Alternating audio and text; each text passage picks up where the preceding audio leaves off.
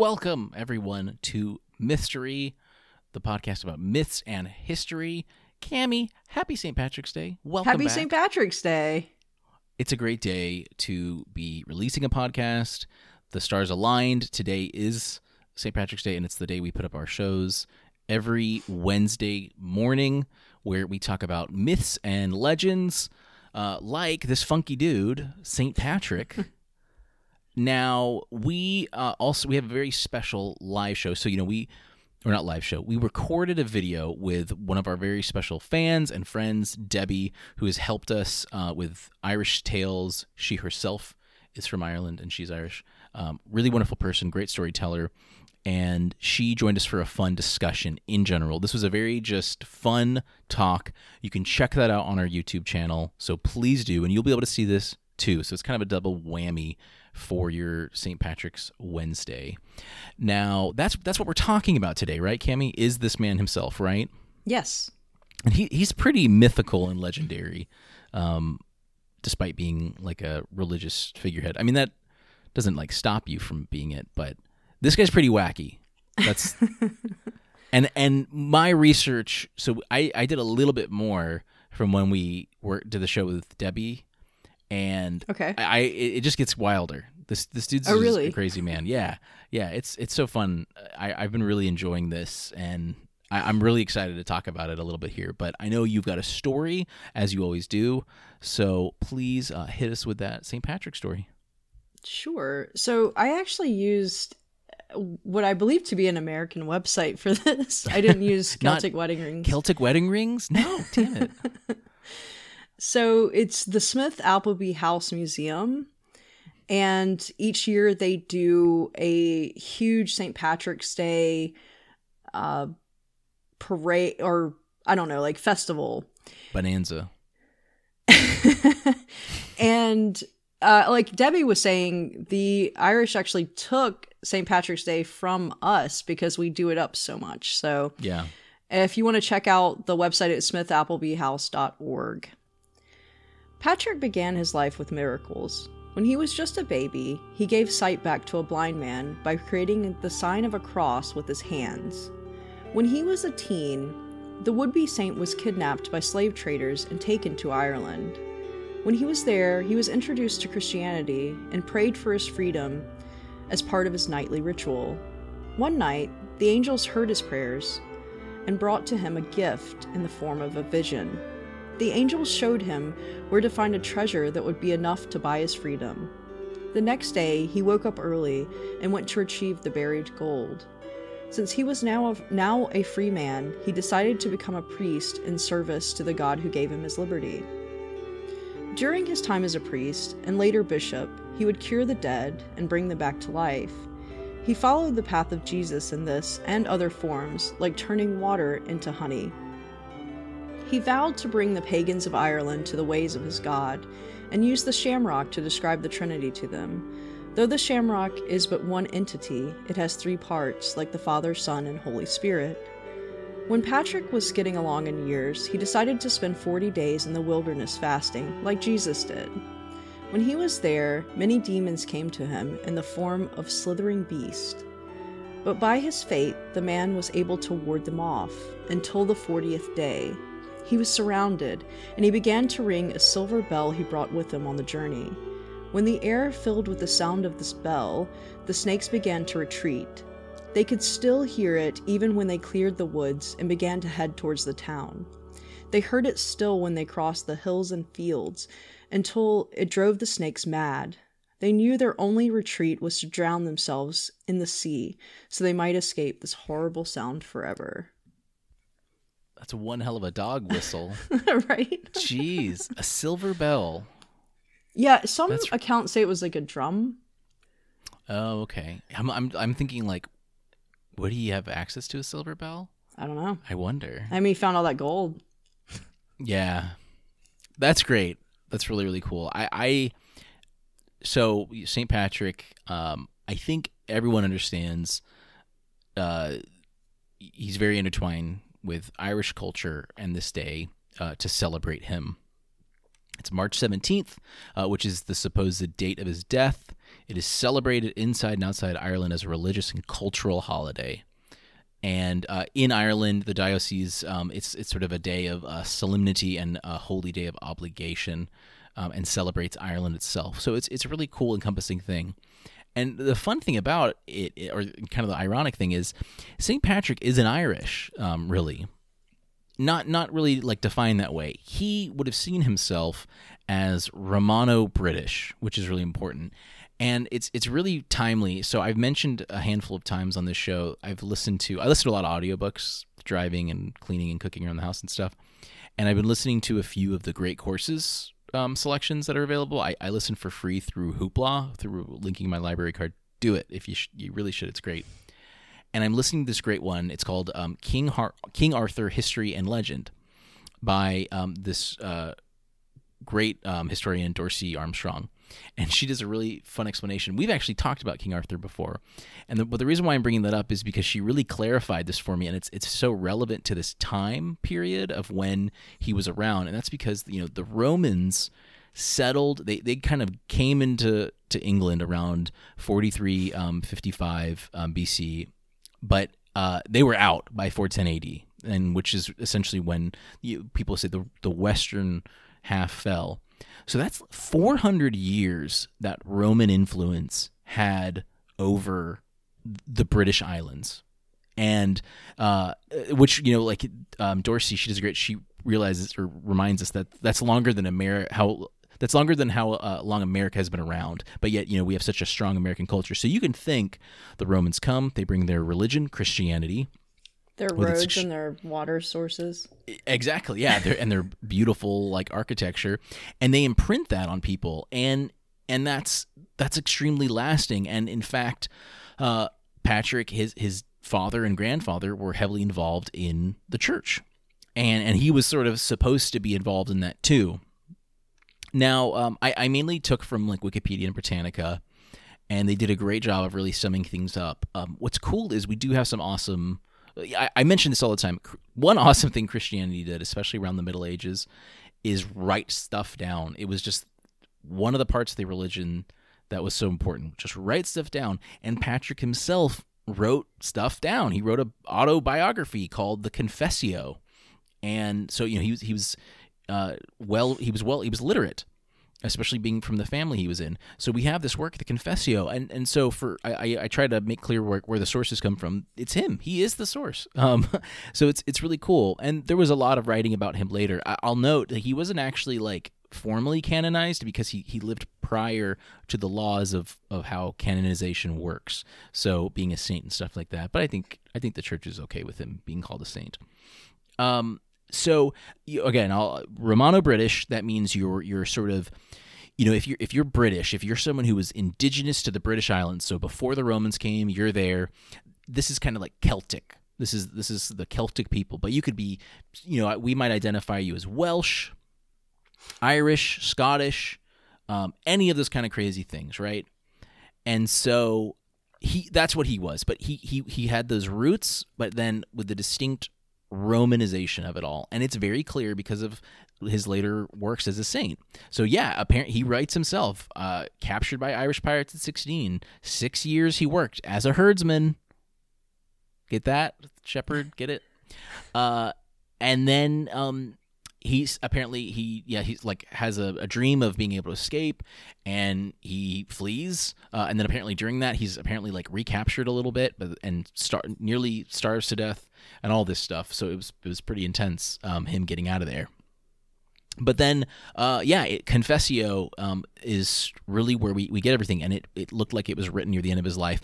Now the timeline, most people believe he was born in the middle of the 5th century, so around 450 AD, so a good 40 years after the Romans left. But when the Romans left, it was remarkably shocking how quickly they left, but it wasn't the imprint of the culture didn't truly leave 100% until later. But during this time period, it was tumultuous, and for some reason he writes in his Confessio that he had an idea of going back to Ireland. And so I wrote in my notes, he came back with a vengeance to convert, and he got revenge on those pirates by literally converting. And he did some really great work, and he was very careful with pagans and pagan rites and religions and the chieftains. I mean, his life seems to have been at risk like constantly, and he brought gifts to the places he went, but he never took the gifts. I mean, he really seemed like a great icon for this. And there's some not confusion. There's some theories. There's this guy Palladius who came around 20 years before. He was sent by the Pope, this guy Palladius, and people sometimes, like historians, argue that they were either the same person or that Palladius was actually the one who did all this. So it's a little foggy, but it kind of seems that it's clear that Palladius was kind of sent, like I think it was 423 or 413, and he kind of like started the groundwork of Christianizing Ireland, but then it was Patrick who came in and really did it. And he famously used the shamrock to teach the Holy Trinity. You know, it was these weird concepts you're trying to explain, and it's saying this like the shamrock, you've got the stem, and then you've got these three parts. They're all one and the same, but there's distinct parts on each bit. So it seems really cool to me that he was able to sort of do that. Now, there's, of course, the legends. He himself wrote that he raised people from the dead. A 12th century hagiography, which is like writing on saints, specifically numbers 33 people were raised from the dead. So I don't know how. That's a lot. I mean, isn't that how old Jesus was when he died or something? He was in his 30s. Yeah, good point. Oh my God, Cammie, look at you. Hagiographist over here.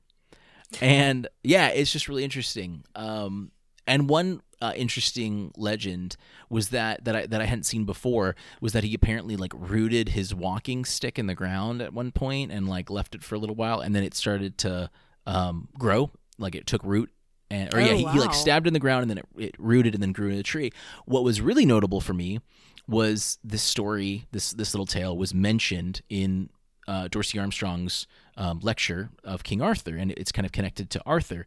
So this again kind of brings me back to a theme that we've discussed a lot of Irish and Britannic paganism being intertwined with Christianity, and how like it's hard to completely erase parts of like tales and cultural stories and things like that, just to erase them. So they kind of get altered, and so this seems like it could be a clear story of like, oh, did you hear about the famous guy with a walking stick that grew into a tree? Oh yeah, that was St. Patrick. He was the dude that made all the snakes go away. Which that's really funny. The snake thing is really funny because there's like Roman historians, Gaius Julius Silenus notes the lack of snakes in like the British Islands. So like people were like, why aren't there snakes here? Like, this is really weird. Actually, do you know why there aren't snakes there? No. During the last glacial period, I'm not going to pretend like I know what that means, but I'm guessing sure. Like it's like an ice age. Ireland was still underwater. Mm-hmm. So when snakes were coming out, finding places to live and all this stuff, walking from the ocean, couldn't get to a place underwater. Yeah, that makes sense. So they just weren't there to begin with. Right, and that's the note I have, is that Irish fossil records and others suggest no snakes post-glacial period. So that would make sense, that the makeup of all things, that's how it would work. And that totally makes sense. They just couldn't get there. I just love that had to be attributed to someone for some reason like that. When I was reading on it, so I read his Confessions, the thing you were talking about, and he doesn't talk about it. And then I read like someone else's writing, and they were like, hey, what if we attribute no snakes being there to St. Patrick? And they were like, that's dumb. There were never snakes here. Like, that's funny. So it was like a discussion at the time. Have you ever seen a snake and St. Patrick in the same room? Yeah. It's fun. I'll plug Bernard Cornwell's Last Kingdom series for the umpteenth time, because there's a great Irish main character in it, Finan, and he's like an Irish Christian where he still has these like deep roots to the Irish culture, like paganism, but he's a devout Christian, And I can't help but think about that. And this was set in the year 900, and, so close yet so different. It's just so funny how saints, too, how they're regarded, the miracles that they do, that they've done, even the Roman, ones in the Mediterranean, the Roman saints.